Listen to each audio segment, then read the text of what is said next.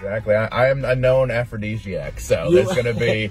I'm already actually just sitting here. Now that you say that. Are back on the Captain's Log with Ryan Niemiller, my guest, performing live at Off the Hook Comedy Club this weekend for Valentine's Day. What a great little treat for everybody in Naples. And there's gonna be a lot of November babies coming out this year in Naples. You're doing the work of the Lord, brother.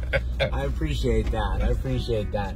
It's been a wild ride, huh? Oh, it's been crazy. America's Got Talent thing has just gone crazy for you, which you deserve. You're amazing. Well, I appreciate that. Yeah, it's been different. I think the last time I was here, I was still in the middle of it, so there was no even guarantee. You stole my heart with your aphrodisiacism. Exactly. Day one, man. You've been coming on to me this entire time. It's been very. I was. I snuck into your DMs. I slid right in. Yeah, you were in there quick too. You were in there quick. That's what they say. You know? I try. I do that. You have a reputation for that. That's how I move. It's funny. Yeah, but this whole thing's been, you can kind of prepare yourself a little bit. I had friends that have done the show, and I kind of see what it did for them. But I'm not gonna say this is an exact one-to-one, but I think it's very similar from what I've heard. Like when you have a kid, people can tell you before you have that first child, like, oh, it's gonna be this, but until it actually happens, you have no idea. 2 kids. I never had an America's Got Talent baby. so it is similar. But you almost lost me. But now I see where you came around full circle. No, that's true, right? Yeah, you just don't know until you're in the middle of it, and you're like, oh, this is what this is. Got it. Yeah. And how's it feel? It's cool, man. It's I'm still. It's because you never see yourself that way. Yeah. I don't see myself as this guy who oh, I'm the guy from America's Got Talent. I'm still the dude who grew up in the trailer park and did all this. And so for me, the fact that people stop me at airports and want to take pictures and it's very cool. I hope that feeling doesn't go away. One of the things I really admire is all your positivity, but I also like, and I touched on it when we first got in the car, like some of the trolls that hate on you for no reason. Like the way you deal with them, I think, is actually very amusing. What do you feel like when they say dumb things or try to make fun of your jokes because you're saying something about your handicap or something? To me, that's what that's your life. Yeah, How do you feel? See, I don't mind when people troll me because they think they're getting me or getting under my skin, but even the most successful comedians and people in the world are not universally liked. They're probably hated by more people than they're loved in the grand scheme of the population. But they don't realize, they negative tweet, I screenshot that with a little comeback on it. I've now weaponized my fans to then buy tickets, come out to shows, support me even harder. That person that's trolling on me doesn't like me anyway, so I don't care. And they're never going to buy a ticket. They were never going to show up to a show. Chances of them showing up or even knowing anything about comedy are zero. Zero. These people just literally sit on the internet and hate on anything that they could find. It's so weird to me that people have that kind of time in their life. Yes, so I'm just trying to figure out a way, especially if someone does something that's particularly goofy or something so ridiculous. Hey, if I can turn that around and get my fans excited about me, hey, thank you. Thank you for the opportunity. Because I know not everyone's going to like me. It's a weird thing, especially, and AGT fans particularly, they're very passionate. So there's some that the ones that love you are super supportive, are going to make you feel like you're part of their family. But they're the ones that if I quote unquote beat out an act that they love, it was my fault somehow. Right. So they're after me. When they do the eliminations, they just kind of randomly put you up against somebody. So it's one person made it, one person did it. There's no rhyme or reason. You weren't pit up against each other because you were the two competing. That's just how they do it. But I would eliminate someone, and then their fans would be like, I hate you. I can't believe you did that. And I'm no, I just got third. That's all that means. It doesn't mean that I personally, defeated them. That's not... People get really fired up. My guest, Ryan Niemiller, was a semi-finalist or a finalist? Finalist. Yeah, I got third place. I got third place overall. Did take third place. Stole the heart of everybody across America with the act. But... they can find you on the gram, and you're Cripple Threat 8. 8, right? Yes. Which, by the way, I love the Cripple Threat. Yeah. It is literally one of my favorite taglines when you say I was gonna be a professional wrestler. And that's 100% true too. People think I'm making that up for whatever reason. Like you don't get laid by telling people how much you love wrestling. Like there's no reason for me to lie. Unless you're The Rock. Come on. Exactly. Yeah. He can do whatever he wants. You know. But so I had that name. I wanted to be a pro wrestler. I trained for a few months to do it, and my back just couldn't take it. Like that stuff's hard on your body. Right. But I liked the name so much, and I was getting into theater and improv and comedy at that time. And I was like, well, let's be the triple threat of comedy then. So funny. When I did the commercial this week, we put in there the crippled threat. Okay. And the girl that was recording was like, "That's so wrong. It's triple threat. No. I'm gonna change it." And then so I heard it come back, and she's like, "It's the triple threat of comedy, Ryan." You know, I'm like, Nope, it's really the cripple threat. Actually, she thought it was a typo. I think that makes a good play on words then. Right, where people assume it can't be right. That is great. So what do you got going on right now? I mean, you're touring across the country. Yes. Like, all of this is new. You didn't start out being this famous. Tell me about how the journey started. Oh, so it's been, like, I was working at a similar pace to this before, but just in dive bars and American Legions and basically anywhere that would give me a little bit of money, maybe feed me. And you were out hustling those acts yourself, those gigs yourself. Yep. So management and stuff is very new for me. That's a new world. But, you know, I've been doing this, when I got on AGT, I was 12 years in. So wow. I've been doing this a long time already. 12 years, and how in 12 years you probably made as much as you made in the past 6 months. Yep, pretty much. Yep. I'm guessing. I'm not like I'm not this guy as a person, so I'm not like a how much money I make kind of guy. But you know, but you need to make money at least to live. Yes. And over those 12 years, I'm sure that was tough. Yeah. Like the cool thing is now, like if something happens and something has to be rescheduled, like in the past, if that happened, I might have to call my brother to borrow money to pay rent that month. Right, yeah. Now it's like, oh, well, I get to sleep then. Yeah. Which is a nice benefit. Which is like real life. Yeah. Because that's a struggle, man, being a touring comic. And how much of that were you headlining and how much were you even just taking whatever gig you could get? So the last 2 or 3 years before it, I was mostly headlining. Right, because your act got so strong, no one could follow you anyway. Exactly. So that happens naturally, right? So I was headlining, you know, C clubs, smaller rooms, one-nighters, doing those. And, you know, great fun times, but like, I mean, you know how it is. You make 150 with no hotel, you know, that kind of thing. Sleeping in my car, doing all that. Yep.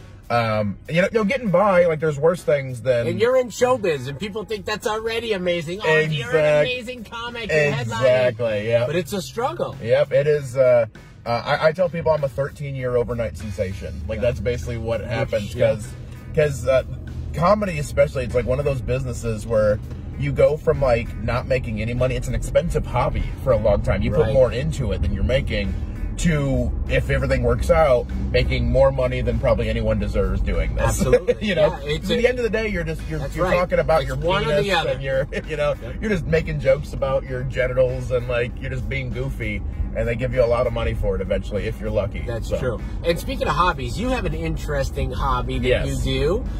Tell me about it, because I don't know. I know about video games, Super Mario. That's the only video game I even know about. Yeah, and maybe some of the new stuff that my kids play, but that's it. Yeah, so I'm a video game collector, so that's what I do on the road. I don't do, I don't have the normal stereotypical comic vices on the road of maybe partying a little too hard in places that you're at. I'm an old nerd, you know. I don't drink, I don't do any of that. I never have.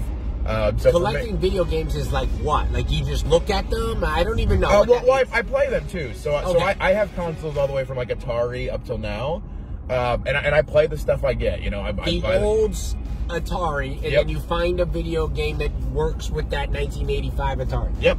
And so that's a whole movement, right? Because people collect these like baseball cards. Basically. They have a value depending on... Some of them have a very expensive value. Right. As well. So what's the top of the line? What's the Rolls Royce in your collection? So in my collection, I don't have any of the really super top ones. I have a couple ones that are worth, you know, 150, 200 bucks. Okay.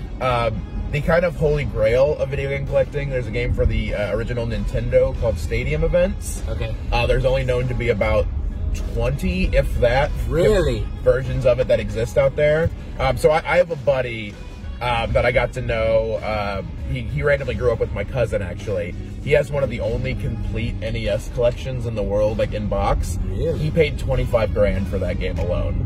Really? Just to have that, yeah. So. And is there a higher resale value now for that? Is it going up? At this point, if he wanted to flip it, he could probably get someone to pay 40, 50 grand for it. Really? Yeah, so, like again, that's not the type of collector I am, because I also, like, when I get stuff, it's cool having rare things, but essentially I'm buying stuff with the intention to play them.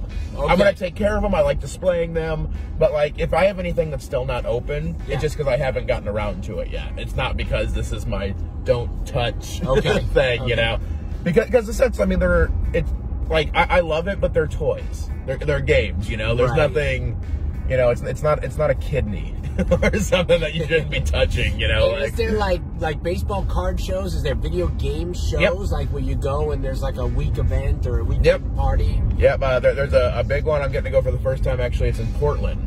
Really? I'm going in August. Are you gonna be like a celebrity there? I'll probably be recognized a little bit there. I'm sure. But I won't even be, because like they have like a lot of like video game YouTube guys will be there, so they'll be the bigger celebrities. Right. Like, it's kind of cool, like in those markets, like, because like that's a very niche thing, but there's celebrities in that niche, you know. So like they're rock stars to them, whereas for like a normal person, you just wouldn't know. Yeah. You know, in a certain circle, if you're a YouTube star and you're a fan, you think that person is the biggest thing on earth. Yep, and that's, my kids think some of these YouTube guys are like, you know, as big as they get. And they're like, oh, Dad, can you get that guy? He's so big.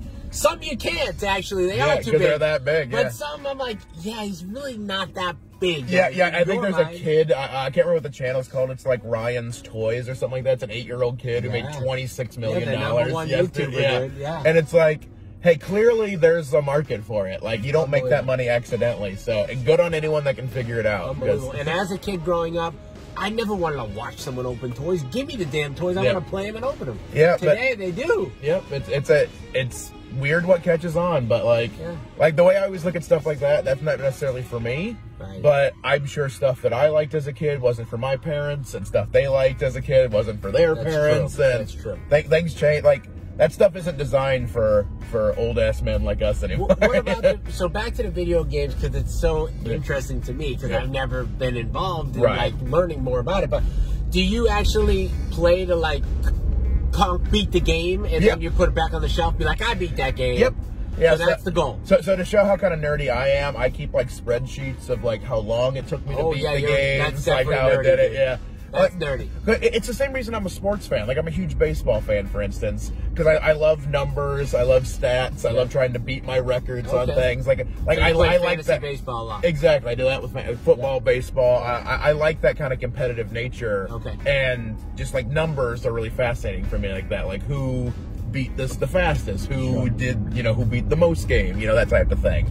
So do you actually compete against other guys that beat the game at a certain rate? So sometimes it's just with a group of friends, like a couple of us. Because I just through doing this stuff, I have a few friends who are collectors as well, so we help each other find things. Sure. I'm on the road. I'm in all these random cities that like I wouldn't casually be in if I didn't have this job. Are you in like thrift shops too, doing this? Yeah, I'll find Goodwills. I'll find little mom and pop antique shops, because you never know.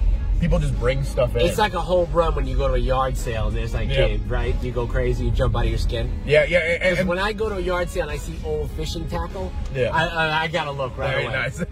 I gotta see all of it. Yeah, and it's also exciting too, because like I don't talk about it a ton, because I don't want my social media just be me begging for games kind of thing.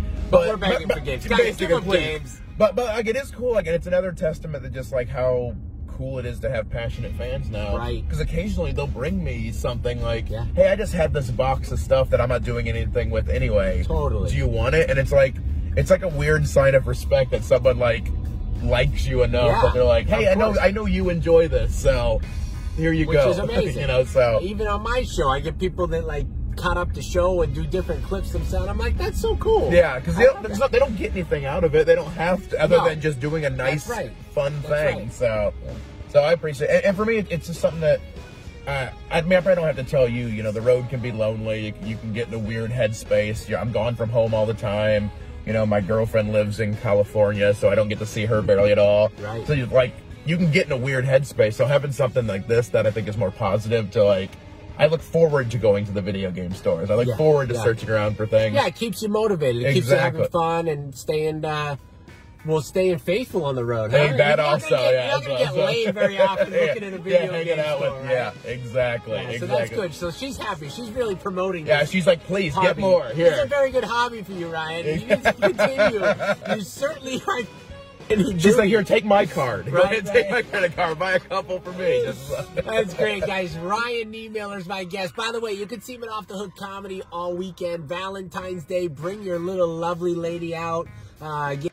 Get some lobster, whatever you want to do while you're getting some ha-has with Ryan. I don't know why I'm stuttering. It's probably my cold. I have a cold, you know. Oh, I figure you're just very nervous around me. It's probably SARS or something like that. It's like coronavirus. Yeah, I think I've had so much recently. It's probably the corona.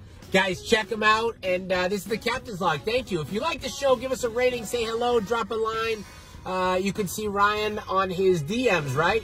You are the Cripple Threat 8. Yeah, Cripple Threat 8. Instagram. Yeah. We out, guys. Thanks for watching.